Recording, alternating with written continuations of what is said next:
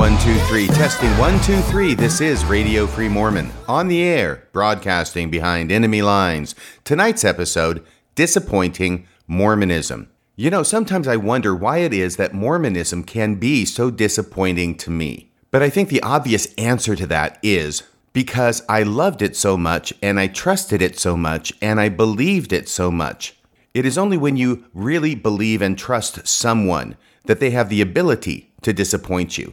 And the same with an institution like the Church of Jesus Christ of Latter-day Saints. It is only when I love an institution, a church, so much that it has the ability to disappoint me. For instance, a number of years ago, there was some sort of scandal involving the United Way and the CEO of the company having gold fixtures in his bathroom. That created quite a scandal, so much so that I can remember it, even though I think it's been over 25 years since that happened. And yet, even though I remember it, it did not disappoint me.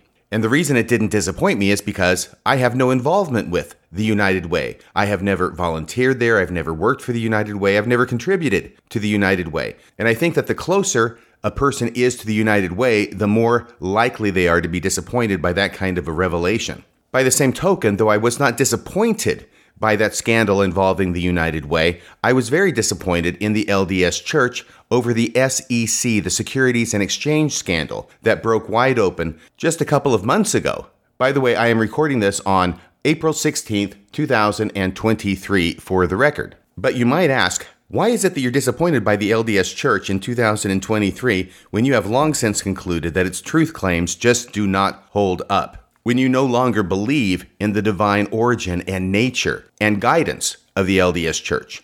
Why should an SEC scandal in 2023 disappoint me? That is the question that I've been pondering, and I don't know that I have the answer. All I know is that it is a fact, and I don't know if I'm the only one who has experienced this. All I know is that I have put Mormonism, or at least its truth claims, in my rearview mirror. It is a dot on the horizon.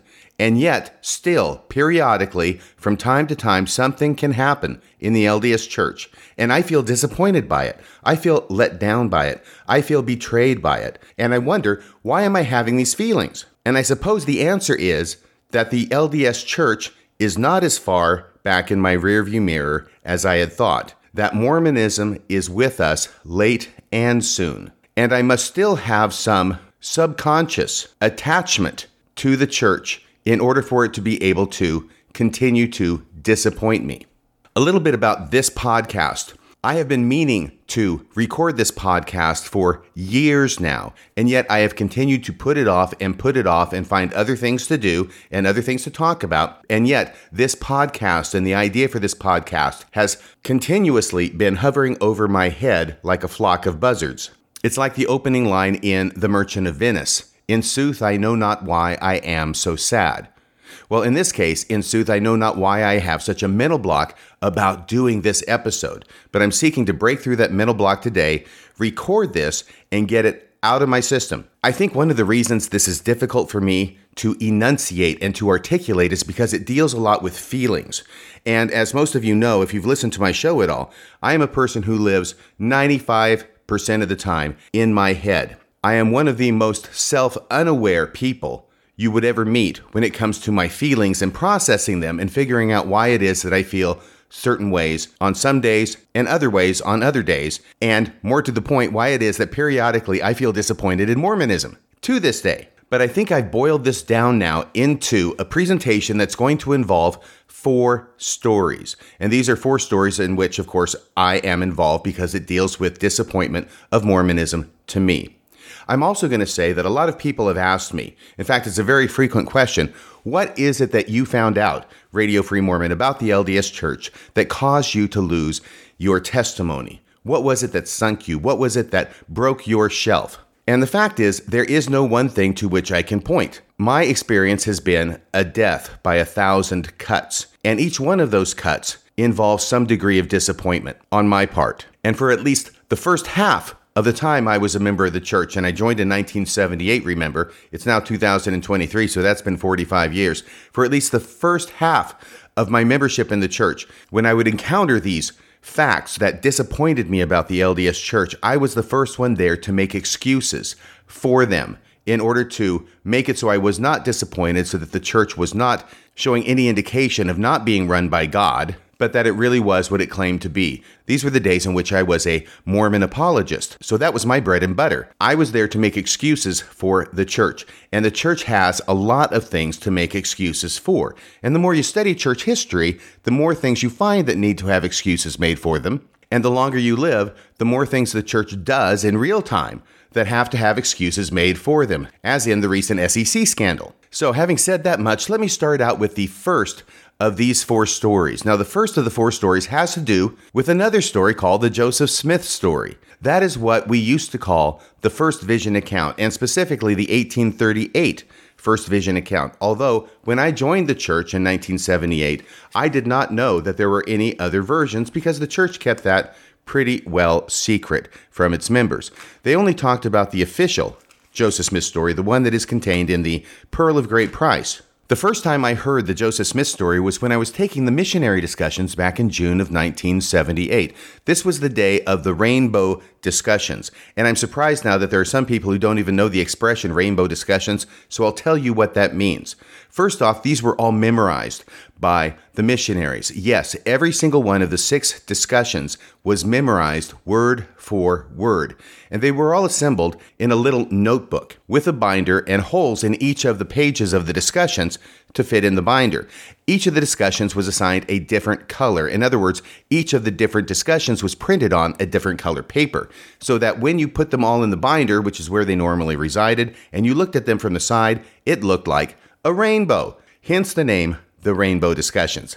The important part of this, for purposes of this story, is that they were memorized. So when the missionaries taught me about Joseph Smith, they quoted verbatim the Joseph Smith story, starting with, "There was in the place where we lived an unusual excitement on the subject of religion," and going on from there. And it's a rather long story, as you might expect, going all the way through his encounter with James chapter 1, verse 5, going out into the grove to pray, having Satan try and mess things up, and then having God and Jesus appear to him, and God the Father introducing Joseph Smith to God's beloved Son, Jesus Christ.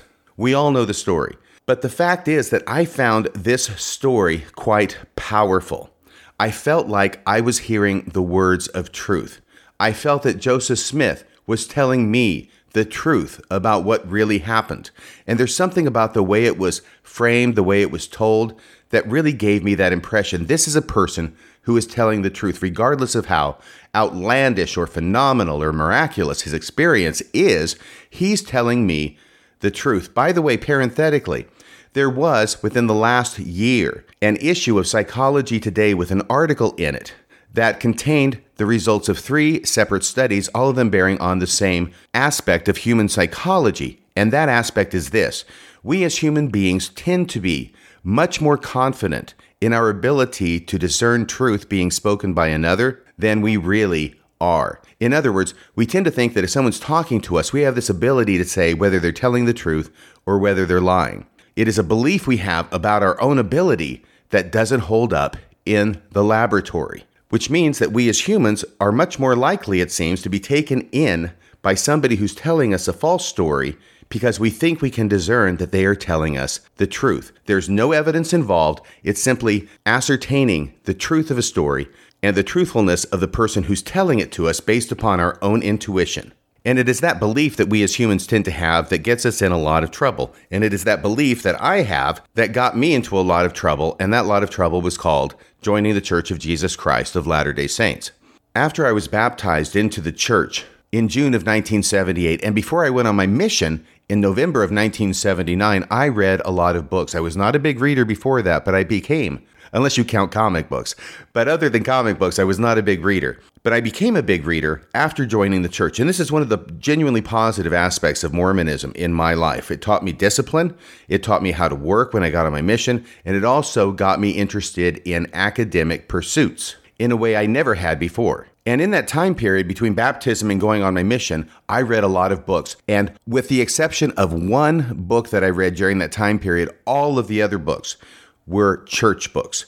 And there was quite a long line of them that I read. I can't remember them all at this point. I remember I read Teachings of the Prophet Joseph Smith. I certainly read A Marvelous Work and a Wonder by LeGrand Richards. I read The Miracle of Forgiveness by Spencer Kimball. I read a couple of books by Hugh Nibley. I read the Articles of Faith by James Talmage.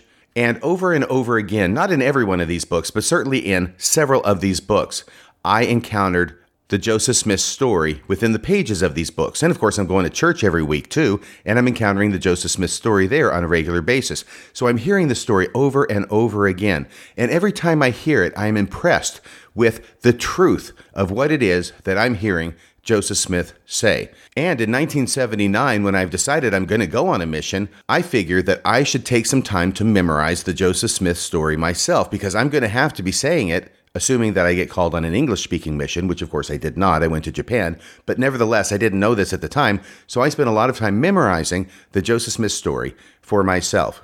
Now, having memorized a lot of other things since then, I want to say that there is something about the act of memorization that takes whatever it is that's being memorized and makes it a part of me. In some sense, I become what it is that I'm memorizing, and it has more power in my heart and soul than it would if I had simply read it and not memorized it. And I think the same kind of thing happened with the Joseph Smith story. Memorizing the Joseph Smith story made it all the more real to me, and it made it all the more a part of me. I remember being at the MTC, the Missionary Training Center, from November of 1979 to January of 1980.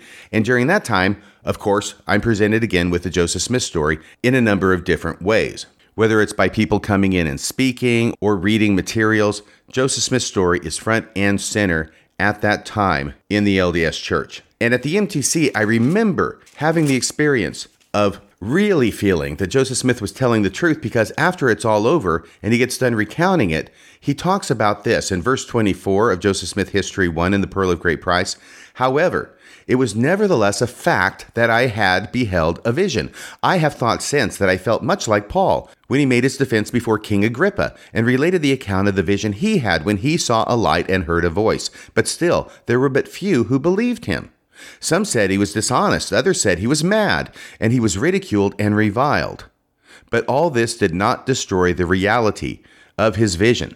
So in this way, he's paralleling himself with Paul in the New Testament. And certainly Paul had the same reaction to his vision as Joseph Smith had to his. So I'm thinking, yeah, this is true. There is historical precedent for this kind of reaction to a vision. Not just historical precedent for the vision, but for the reaction to the vision. And then Joseph Smith goes on. He, Paul, had seen a vision. He knew he had, and all the persecution under heaven could not make it otherwise. And though they should persecute him unto death, yet he knew and would know to his latest breath that he had both seen a light and heard a voice speaking unto him. And all the world could not make him think or believe otherwise. And this is where Joseph Smith now applies that same lesson to himself and his vision.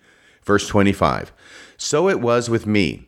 I had actually seen a light, and in the midst of that light, I saw two personages, and they did in reality speak to me. Can you hear the honesty and the truth of this coming through across the page? I still can, even though I'm pretty darn sure at this point that this never actually happened. And though I was hated and persecuted for saying that I had seen a vision, yet it was true. And while they were persecuting me, reviling me, and speaking all manner of evil against me falsely for so saying, I was led to say in my heart, why persecute me for telling the truth? I have actually seen a vision, and who am I that I can withstand God? Or why does the world think to make me deny what I have actually seen? For I had seen a vision. I knew it, and I knew that God knew it, and I could not deny it. Neither dared I do it. At least I knew that by so doing, I would offend God and come under condemnation. That is an incredible passage that strikes me still with such force that this person is telling the truth. He is a believer in God. He knows that God exists, and he knows that he will be held accountable before the judgment bar of God for saying the truth about what happened, that he will be blessed for saying the truth and he'll be cursed if he denies it. So of course he's got to say the truth.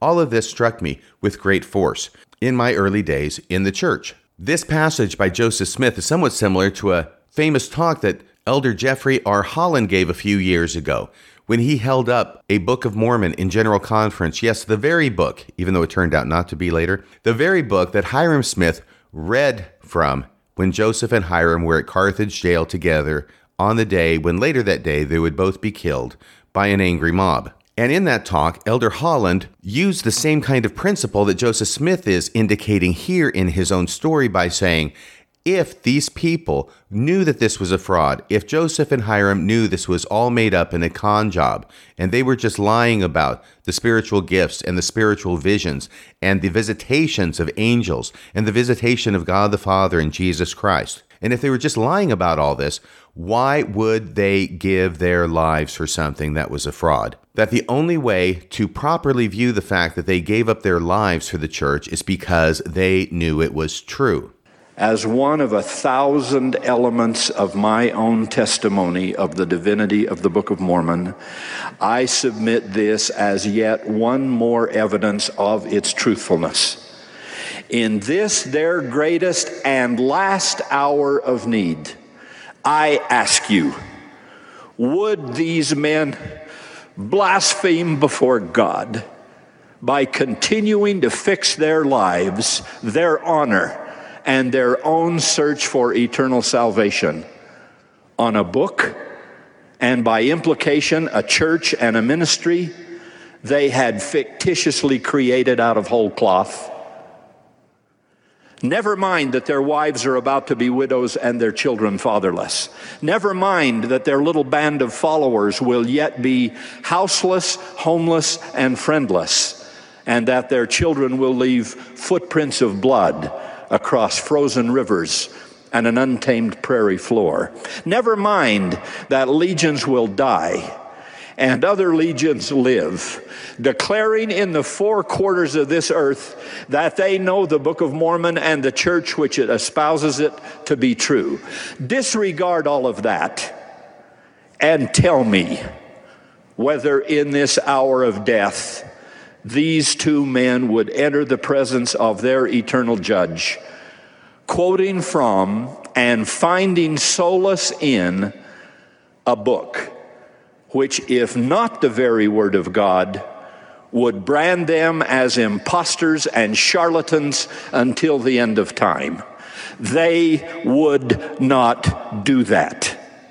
But of course, with a little bit of reflection, we all understand that people of all sorts of different religious denominations give their lives on a regular basis as a sacrifice for the truth of their particular religious belief, which then leads me to conclude that the fact that a person gives their life for their religious belief does not mean that that religious belief is true. And so, many years later, having confirmed in my own heart the truth of what it is that Joseph Smith says in his official account of the first vision, I became surprised, disappointed, and even saddened. In sooth, I know not why I am so sad. Well, in this case, I do know why I was so sad, to find out that Joseph Smith did not give only this version of his first vision, but had also given other accounts of his first vision. And in his earliest account of the first vision from 1832, 6 years before the official account was written, he mentioned seeing only one being in his vision, and that one being was Jesus Christ. There's no mention of God the Father showing up. And not only that, in the 1832 account, Joseph Smith has already realized and figured out from his study of the Bible that all the Christian churches are in a state of apostasy, and the true church cannot be found upon the earth before he goes to the grove to pray. Because in the 1832 account, he goes to the grove to pray for forgiveness of sins. In the 1838 account now, he goes to the grove to figure out which of all the churches is true, something that in the 1832 account, he'd already figured out before he went to the grove to pray. And so the sadness that I felt when realizing that I had taken Joseph Smith at his word in the 1838 account because of the way he spoke it, because of the way he wrote it, because it seemed so true to me, was not actually as true as I had thought it was. It was not as true as Joseph Smith had led me to believe it was true. And more than that, the church leaders in real time, not just Joseph Smith over 100 years before, but the church leaders in real time were engaged in this cover-up and in this deception because they knew that the 1832 account existed, they knew it was problematic, and that's why they hid it away from every other member of the church until such time as knowledge of its existence was leaked to the public by the Tanners in the 1960s, and they felt compelled to produce it. The details of all that have been talked about in other podcasts. By the way, the 1835 account of the first vision was actually hidden longer than the 1832 account of the first vision. The 1832 account of the first vision was first published in 1965, and the 1835 account of the first vision was not published until the following year in 1966. So it's not just one account of the first vision that was hidden away by the church. It was two accounts of the first vision. And the other two, which are the 1838 account of the first vision, is the one that's in the church's scriptures, and the 1842 account of the first vision in the Wentworth letter, those were the only ones that were on the table for over 100 years after Joseph Smith's death. So at the same time as I am losing faith in and being disappointed by Joseph Smith, I am losing faith in and being disappointed by the leaders of the church whom I have accepted and revered as prophets, seers, and revelators, and raised my hand at every general conference and state conference in order to sustain them as such. So that's my first story about disappointing Mormonism and how Mormonism disappointed me. Obviously, these are just 4 stories. There are many, many stories like this in my life. These 4 stories are just representative of all the rest. Now, the next story has to do with when I was a young adult back in Austin, Texas. I attended the University of Texas at Austin, where I was a dance major, and later I was a law student. And I attended church at an institute building. That's where they had the young adults. The student ward is what they called it back then.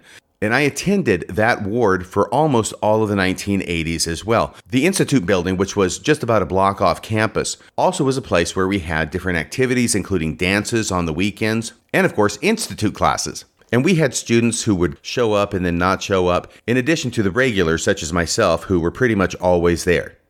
One night, there was a dance at the Institute building. And this particular story doesn't involve the dance, it involves the foyer of the building, or as Mormons would say, the foyer. I was sitting in the foyer on the couch with a good friend of mine named Veronica Garcia. She went by Ronnie Garcia. She was absolutely a fantastic person, TBM as I was in those days, perhaps even more so. But still, she was a good friend and she had a great sense of humor. But we were not alone out there. There was another individual who was out there, and he was one of these people who came into the ward for only a short period of time before he left again. His name, as I recall, was Kim. I can't remember his last name, but he was a fellow from Georgia, and he had this wonderful Georgian accent. Now, if you've only lived in the northern part of the United States, you might think it funny that a person who's from Texas is thinking that a person from Georgia has a wonderful accent, or speaks in any accent that's different than a person from Texas. But trust me, if you've lived for any amount of time in the South, you know exactly what I'm talking about. They're completely distinct accents. And he had a wonderful Georgian accent. Now, he was also a very captivating speaker. And he was telling us stories about his life, his recent life. And the story that he told us on this one night had to do with when he was in boot camp. And the story he told about when he was in boot camp was about how the drill instructor had all of the platoon out on maneuvers on this sandy beach. And he had them all hit the deck on the sandy beach, and they were supposed to freeze there and not move. Well, the problem with the sandy beach is that it had fleas in it. And appropriately enough, they were called sand fleas. So Kim tells a story about how he's lying there. He knows he can't move. He knows the drill instructor is watching every one of them for any movement. But this sand flea gets on his neck and starts biting him. So, unthinking, he smacks the sand flea to kill it. The drill instructor sees him slap the sand flea and gets totally livid with him. And the next time they're at the barracks, the drill instructor comes through the barracks and starts telling everybody that because Kim had moved and slapped the sand flea and murdered this sand flea, that everybody in the entire platoon was going to have to go out to that sand dune and dig and dig and dig until they found this particular sand flea that Kim had killed so they can give it a proper burial. And this isn't the day's activities. This is after all of the day's activities are already over and these guys are totally tired and ready to go into their bunks. No, they have to go out to the dune to find this sand flea. And they're digging around, and finally, somebody comes up with a dead sand flea and gives it to the drill instructor, and the drill instructor calls Kim over and holds the sand flea, this tiny little sand flea, up in front of his face and says, "Was the sand flea that you killed male or female?" And Kim has no idea, so he just says male. And the drill instructor says, "Well, this sand flea is a female, so obviously it's not the right one. Keep digging." That was the funny part of the story. And it was funny in kind of a sadistic drill instructor, Marine boot camp kind of way. But I remember that story. And so did Ronnie. because it was designed to be memorable. And we're talking to this guy, Kim. He's totally earnest. We have no problem accepting this as 100% gospel truth, that he's telling us this story that happened to him. Because what motive would he have to make up a story like this? None that I can imagine. It's a weird story. It's an unusual story, but it's not like it's completely unbelievable. So I swallowed it hook, line, and sinker, and so did Ronnie. Now, the second part of this story is that within a week of that, I'm over at Ronnie's house. We spent some time together. We were just friends, but she was a great friend to have, and I hope she's doing great in her life right now. I haven't spoken to her in ages. And if she still is TBM now as she was then, I imagine she would be quite disappointed in me. But regardless, it's probably 1983. I'm over at her house watching TV, and there had been this new invention and this new advancement in television watching at the time. In the 1970s, there were basically 4 channels, if you include PBS. And you would get up from your chair, and I would have to get up, walk over to the TV, change the channel, and then go back and sit down if I wanted to watch something else. Now it's 1983, and over at her house, they've got this great technology, which is sort of like a box, but it's a flat box. And there's a little pointer on the box that moves from left to right and from right to left. And each one of the clicks is like from 0 to 100, and each of those represents a different channel. All of a sudden, there's a multiplicity, to use a word I borrowed from Joseph Smith. There is a multiplicity of channels that one can watch on TV. And what ends up happening is that you start looking for something to watch, and usually you're watching for maybe 10 seconds on a channel, then you click to the next one, 10 seconds, click to the next one, 10 seconds, click to the next one, 10 seconds. Pretty soon you're done with all 100, and you go back the other way trying to find something that you actually want to watch. Okay, so this is the situation that I'm in. And I click to one channel, and there is a movie that is on. It is a black and white movie. It is an army movie, and I've caught it in the middle of the movie. And I'm watching this for 10 seconds because it wasn't that great a movie. But in that 10 seconds where I just happened to click onto it, all of a sudden, I'm seeing a scene in this army movie with a drill instructor. And the drill instructor takes his platoon out to a sand dune and tells them all to hit the deck and freeze, and then one of them slaps a sand flea on his neck and kills it. And I'm watching this like a slow motion train wreck. And I continue to watch as every single element of Kim's story that he said happened to him in boot camp ends up being replicated in this old black and white army movie, up to and including the story about the drill instructor saying, was it a male sand flea or a female sand flea that bit you? And the recruit saying it was male, and the drill instructor saying, well, this one's female, and throwing it away. And I was riveted to the movie as this sinking feeling came over me. And Ronnie was watching the movie too. And I remember that at one point, we both turned our heads slowly to look at each other, and both of us had our jaws dropped wide open. We could not believe that Kim had told a story as if it had happened to him that he had obviously taken from this old black and white army movie. So regardless of why it was that Kim would do such a thing, the fact was indisputable that he had done such a thing. And not only had Kim done such a thing, I had believed it. I had believed that this actually happened to Kim because he told it to me in such an earnest manner that I believed him. And Ronnie had the same experience. She believed him because he told it in such an earnest manner. But regardless of how earnest a manner that Kim used in telling us this story, we now knew that it wasn't true. And I found out for myself that I thought I could tell when other people were telling the truth, even though they were lying to my face. Even though what they were telling me had happened to them had never happened to them, but they had actually borrowed it from some other place and represented it as if it had happened to them. I want to add here that yesterday I came down to the studio and I did a lot of research to try and find out what on earth that movie was, where this story was told. I've never seen it before. I've never seen it since. I didn't remember what the title of the movie was, probably because I didn't watch the whole movie at the time, just this scene.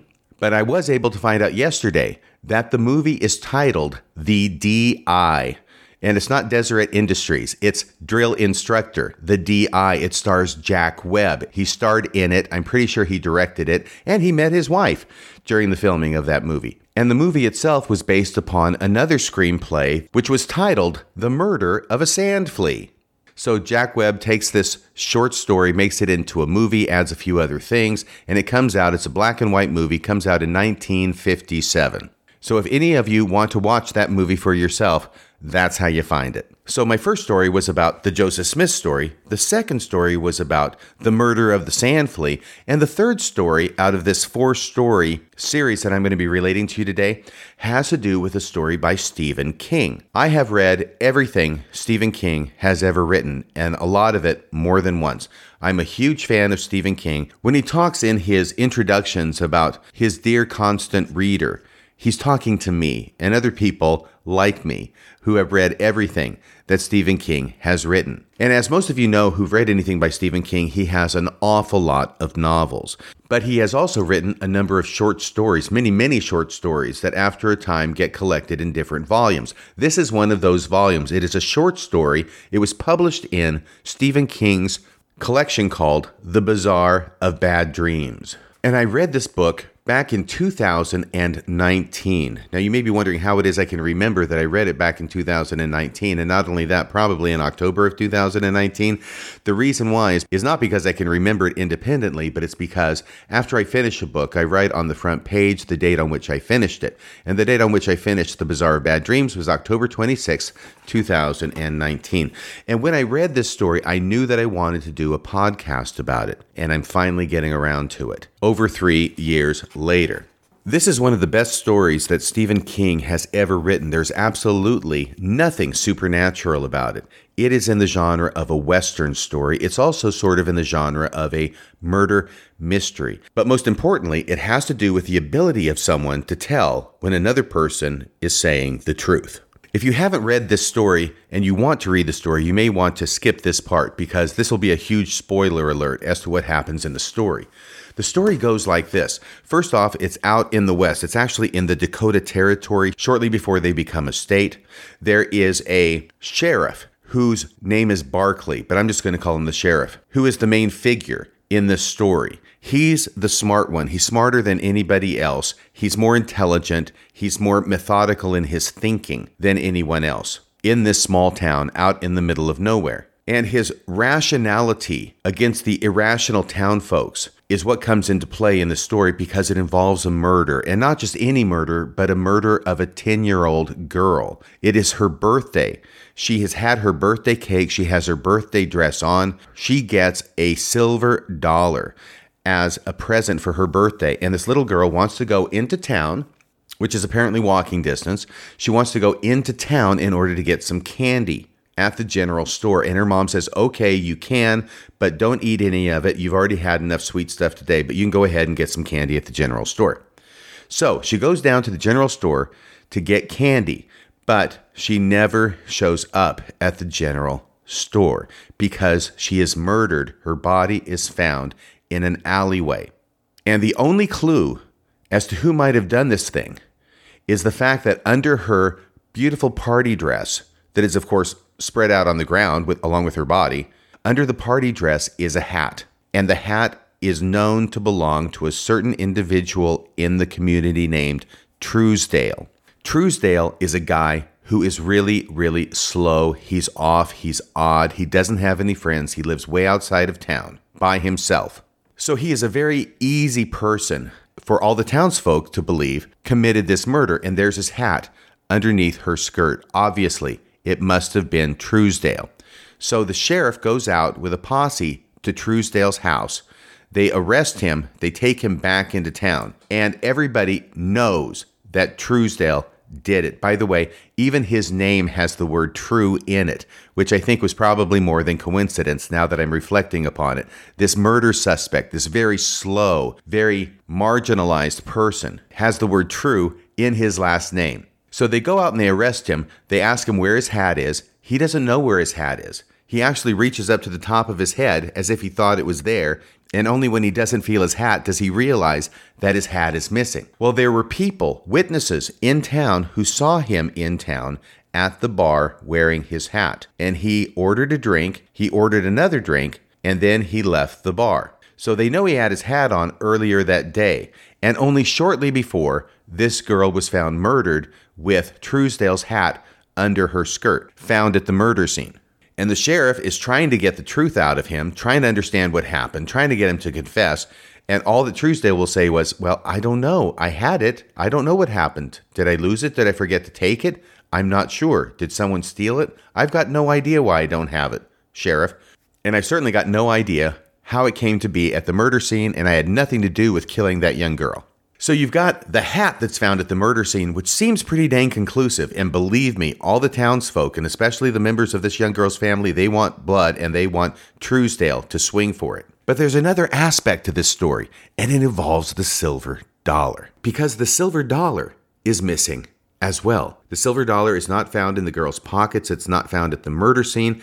It was obviously taken by whoever killed her. But when they go out to arrest Truesdale that night, the sheriff searches him, finds no silver dollar on him, finds no holes in his pockets, searches his boots once they get him back to the jail. There is a hole in one of his boots, but it's only the size of a dime. The sheriff searches his shack, searches the little oven, which has really nothing burning in it. There's just some ashes in it. Searches everywhere, cannot find this silver dollar. And it bothers him because he brings up this silver dollar issue with some other people, and they say, well, he must have just thrown it away. But the sheriff is thinking, nah, Truesdale is too dumb to throw it away. He would keep that thing. And another person says, well, it probably went through a hole in his pocket. And the sheriff says, no, I checked his pockets. There are no holes in his pockets. And the one in his boot, if he'd put it in his boot, it wouldn't have fallen out because the hole in the boot is only the size of a dime. This keeps bothering the sheriff and bothering the sheriff. But he is the only one that this is bothering because by this time, a circuit court judge has been called in. The gallows are being built. Winter is coming. It's set in November. And there is going to be a kangaroo court where the circuit judge doubles as the prosecuting attorney, and they have somebody defending Truesdale who has no experience as a lawyer and only agrees to take the job when he is convinced that there's no way that Truesdale can get off. As I say, this is a fantastically told story, one of the best by Stephen King. But it's what happens during the trial that is of significance, and I want to read you that passage here. By the way, the title of this, if I haven't mentioned before, is called A Death. And we'll come back to that in a second. So everybody's at whatever room it is they're using for the courthouse. And George Andrews, who is the fellow who's the defense attorney, is asking questions of Truesdale, who's on the stand. Did you encounter Rebecca Klein in that alley? Of course, that's the name of the 10-year-old dead girl. Did you encounter Rebecca Klein in that alley? George Andrews asked in a loud voice. With every eye on him, he had discovered a heretofore hidden flair for the dramatic. Did you encounter her and steal her birthday dollar? No, sir, Truesdale said. Did you kill her? No, sir. I didn't even know who she was. Mr. Klein, that would be the girl's father, Mr. Klein rose from his seat and shouted, You lying son of a bitch. I ain't lying, is what Truesdale says. I ain't lying, Truesdale said. And now listen to this part. I ain't lying, Truesdale said. And that was when Sheriff Barkley believed him. So there was something about the way that Truesdale said this, I ain't lying, that hit the sheriff between the eyes and resolved his doubts in favor of Truesdale's story, that Truesdale really was telling the truth, that he had not killed this girl, and that the birthday dollar, that silver dollar that nobody could find, proved it, and that he was slow enough and dumb enough to where maybe somebody had stolen his hat. Maybe he had lost his hat and someone picked it up and then committed the murder and left his hat there. But of course, it is only the sheriff who is convinced of the innocence of Truesdale.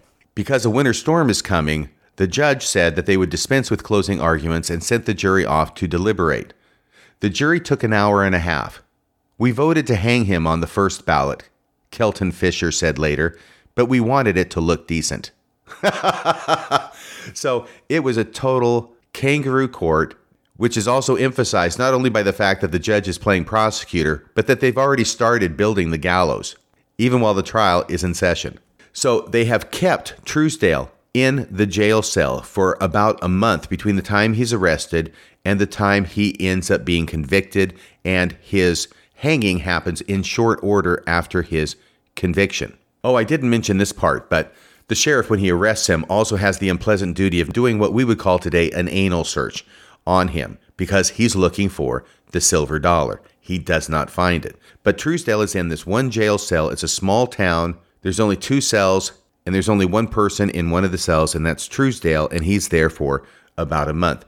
And the sheriff is in charge of bringing him food to eat during the day, and also he has a bucket in his cell for him to do his business, both number 1 and number 2, and every other day the sheriff is the lucky one who gets to take it out and dump it. Well, there's a very Stephen King-esque scene involving the hanging, which is pretty gut-wrenching, especially when we're in the position of the sheriff who's watching it and actually involved in it, even though he knows that they're hanging an innocent man. But there's nothing he can do about it. Justice has run his course. He's had his trial. He's been convicted. He's been sentenced, and now he has to be hung. So now I'm going to read you the last page, which is where we have the twist. And the whole reason this story hit me so profoundly when I read it over 3 years ago, back in October of 2019, and why it is I'm bringing up here today. Barkley went back to the jail and sat in the cell Truesdale had occupied. He sat there for 10 minutes. It was cold enough to see his breath. He knew what he was waiting for, and eventually it came. He picked up the small bucket that had held Truesdale's last drink of beer, and he vomited. Then he went into his office and stoked up the stove. He was still there 8 hours later trying to read a book. You see, he is so emotionally conflicted and distraught over the fact they just hung a man that he knows is innocent, that he throws up and he can't even concentrate enough to read a book. He was still there 8 hours later trying to read a book when Abel Hines came in. Abel Hines is the owner of Hines Funeral Parlor and Mortuary. He's the undertaker. So Abel Hines comes in and said, "You need to come down to the funeral parlor, Otis. There's something I want to show you." "What?" "No, you'll want to see it for yourself." They walked down to the Hines Funeral Parlor and Mortuary. In the back room, Truesdale lay naked on a cooling board. There was a smell of chemicals and shit. Sorry, my apologies, I told you it was Stephen King. There was a smell of chemicals and shit. "They load their pants when they die that way," Hines said. "Even men who go to it with their heads up. They can't help it. The sphincter lets go." "And?" "Step over here. I figure a man in your job has seen worse than a pair of shitty drawers." They lay on the floor, mostly turned inside out. Something gleamed in the mess. Barkley leaned closer and saw it was a silver dollar. He reached down and plucked it out of the crap. "I don't understand it," Hines said. "Son of a bitch was locked up almost a month." There was a chair in the corner. Barkley sat down in it so heavily he made a little woof sound. He must have swallowed it the first time when he saw our lanterns coming to arrest him. And every time it came out, he cleaned it off and swallowed it again. The 2 men stared at each other. "You believed him," Hines said at last. "Fool that I am, I did," said the sheriff. Hines said, "Maybe that says more about you than it does about him." The sheriff said, "He went on saying he was innocent right to the end. He'll most likely stand at the throne of God saying the same thing." "Yes," Hines said.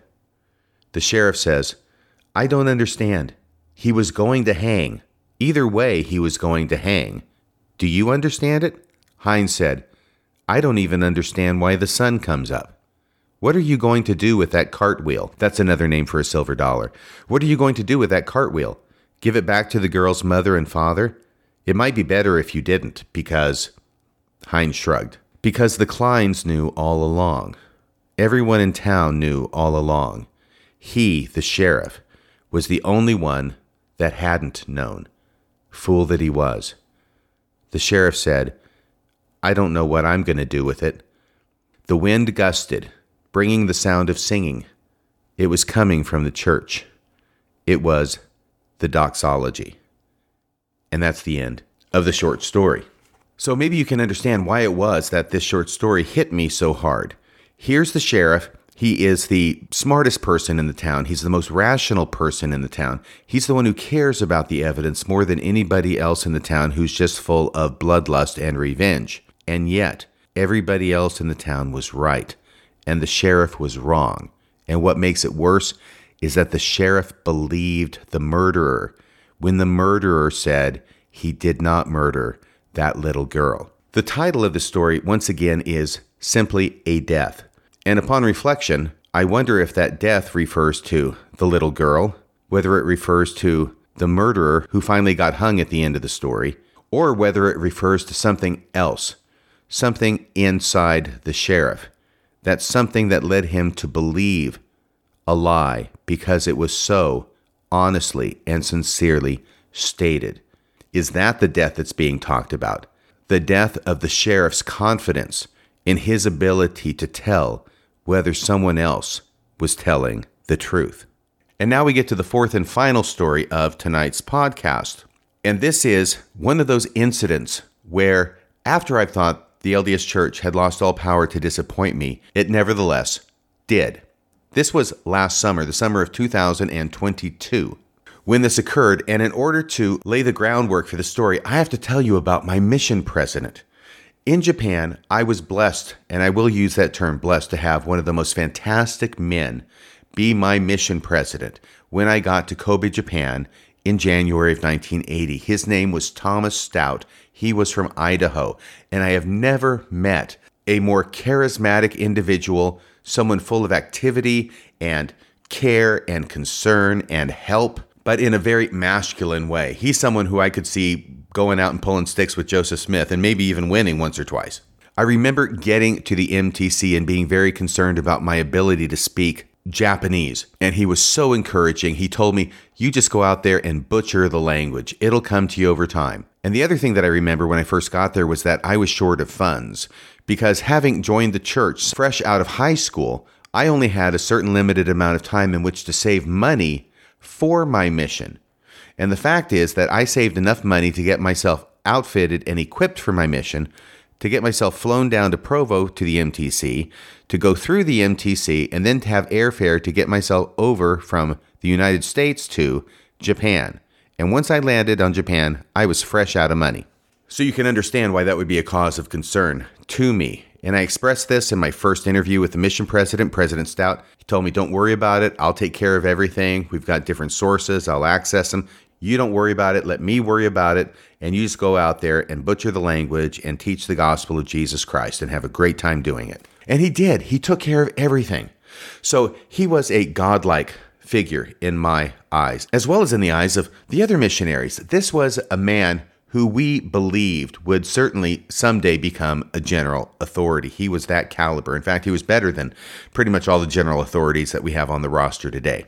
And I want to tell you this other story about President Stout. We were at a mission conference where we're all showing up. Everybody from the mission, about 200 missionaries, has to ride their bikes or take a train into Kobe to the mission home.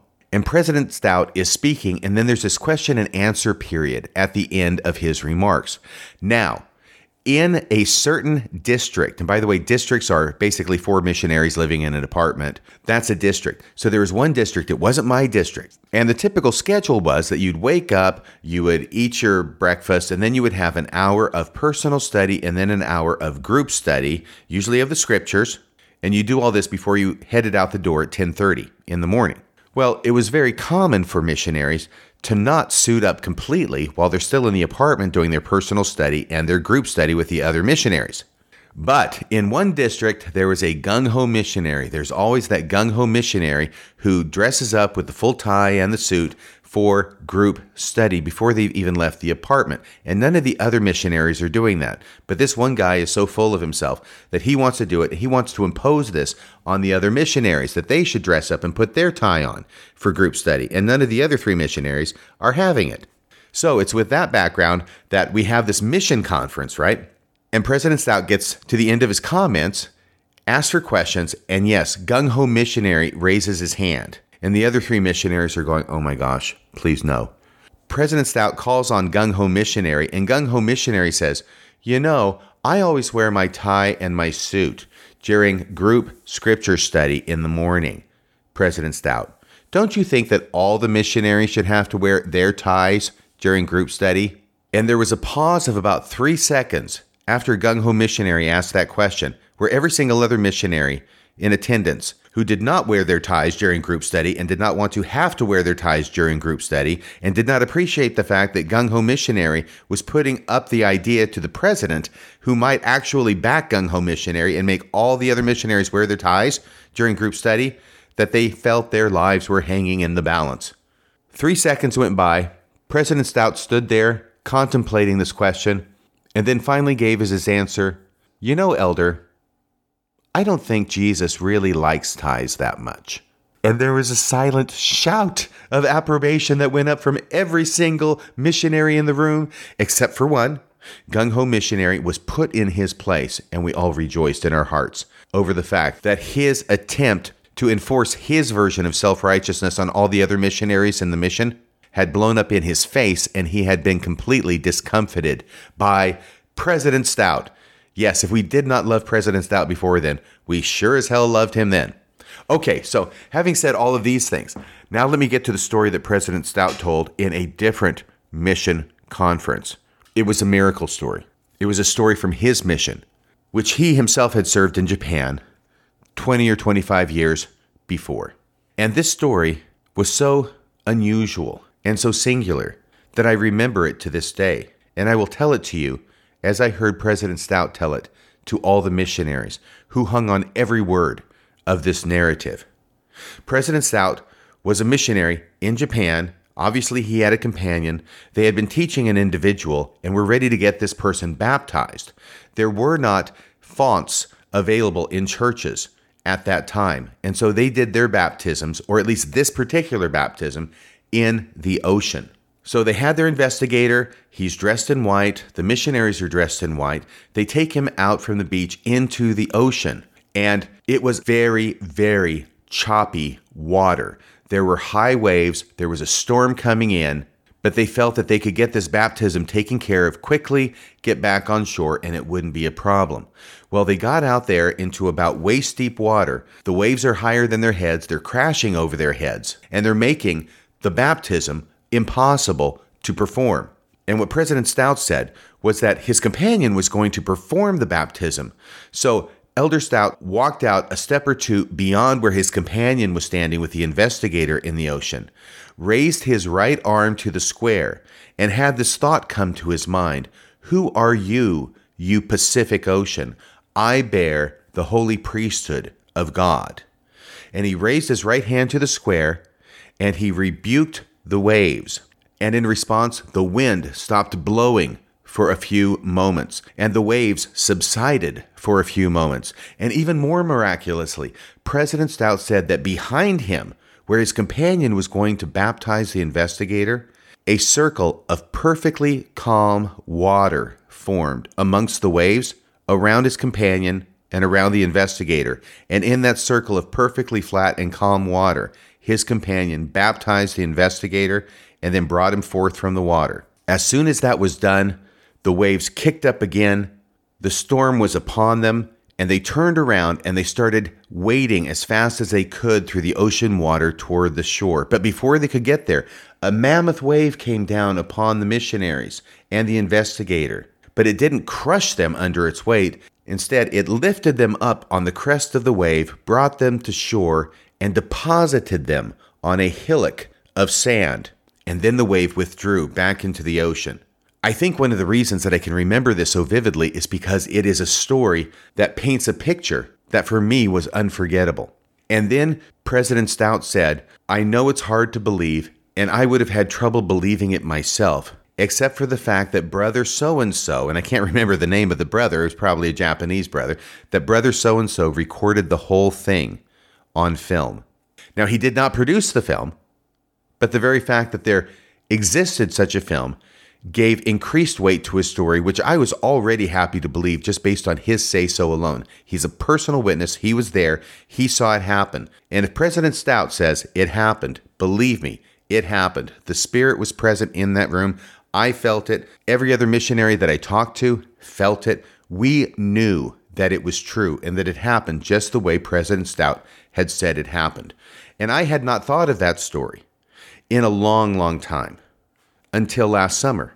Because in the summer of 2022, I was doing a different podcast. It was dealing with the subject of unpaid ministry in the church and how, even though that has been a selling point of the church and many different leaders of the church and members of the church have talked about how there's no paid ministry in the church, actually, there is a paid ministry in the church. We just don't talk about it. And Exhibit A, for me, in statements about how there's no paid ministry was going to be Floyd Weston's famous talk, The 17 Points of the True Church. Because one of those 17 points is no paid ministry. I knew that. I had listened to Floyd Weston's talk back in the 1980s. I got it on cassette tape from a Deseret bookstore. I loved that story. And it was a famous story. It was a very popular story, and Floyd Weston was a very famous and popular speaker because of it. And if you don't remember the story is basically this. It's set in and around World War II when Floyd Weston is at college. He has a number of other classmates who are of different religions. There's one of these guys who's a friend of his. There's 5 of them in total. His name's John Dunbar. He's super smart. And John Dunbar goes through the Bible, specifically the New Testament, and figures out these 17 points of the true church of Jesus' time, types them up on little 3x5 cards, hands them out to the other members of the group, and says, these 17 points define Jesus' church in the New Testament. If we can find any church today that matches all 17 of these points, then we know we have found the Lord's true church. So they all go their various ways. There is a war to fight. One of them gets killed in the war, but the other 4 end up coming home. And miraculously, all 4 of the surviving members of this 5-man group who had these 3x5 cards with the 17 points of the true church and were out there trying to find the true church based upon the 17 points, all of them ended up joining the Church of Jesus Christ of Latter-day Saints. That is the story behind the 17 points of the true church.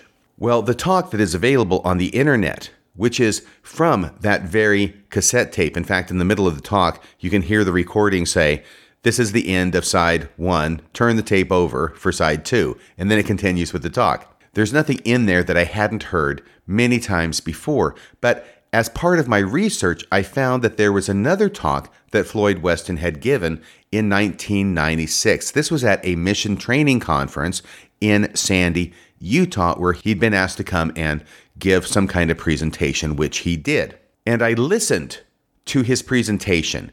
And as I was listening to his presentation, imagine my shock, my surprise, my disappointment when I started hearing him tell a story that sounded eerily familiar, a story that he had not told in his cassette tape presentation of the 17 points of the true church, but that he was relating to these missionaries in Sandy, Utah in 1996.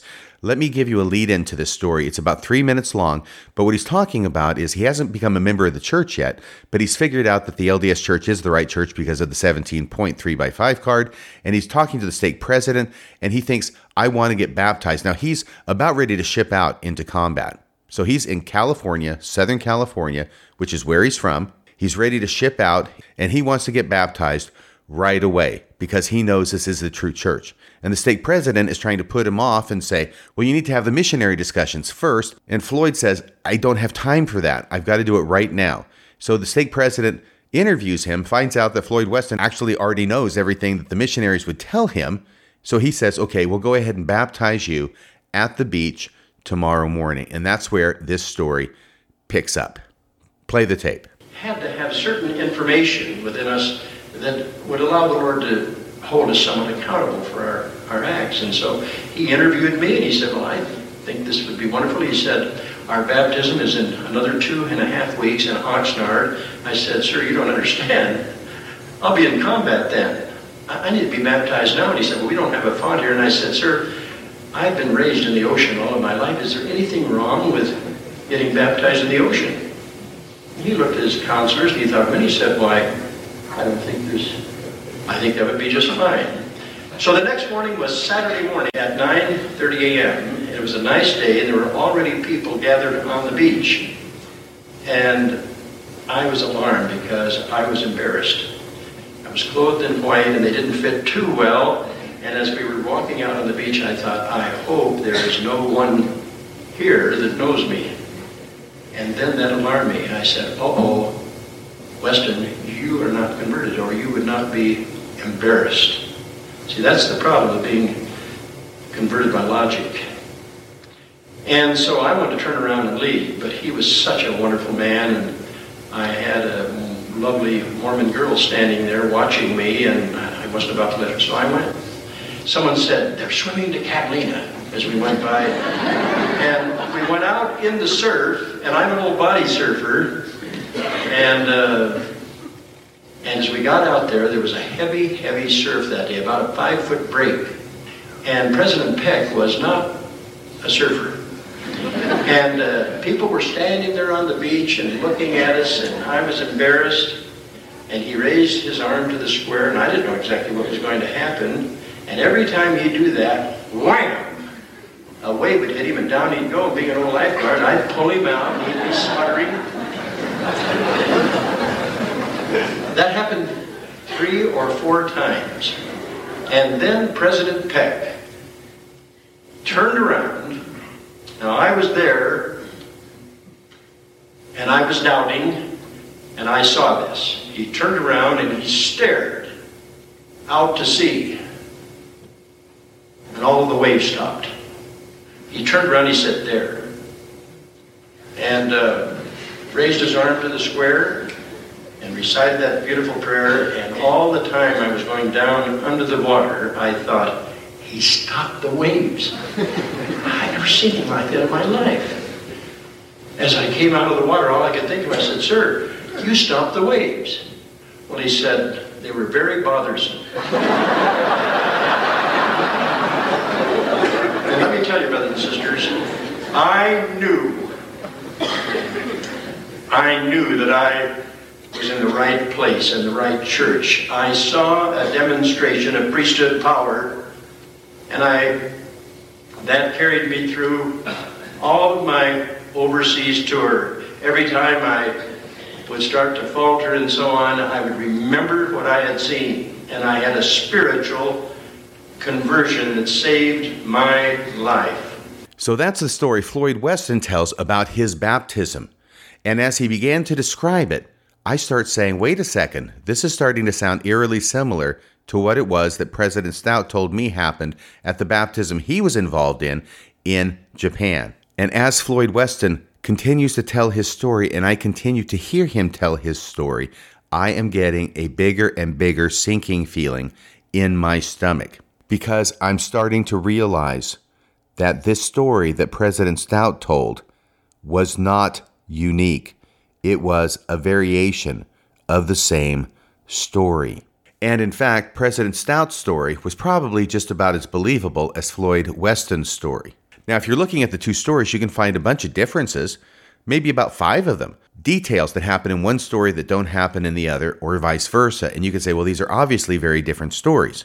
But the fact remains that these are the only 2 stories I have ever heard in my entire experience in Mormonism, which is vast, that involve a missionary calming the ocean in the context of performing a baptism. Now, obviously, it's riffing off the New Testament story about Jesus calming the storm. But within the Mormon paradigm, these are the only 2 times I've heard about the ocean being stilled, and they both involve a convert baptism taking place.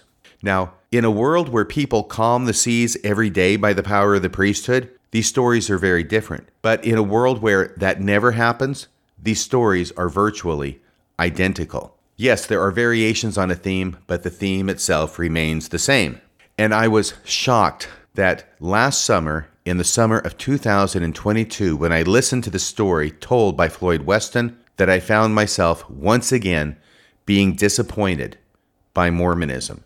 It's like Al Pacino in the third Godfather movie. Just when I think I'm out, they pull me back in.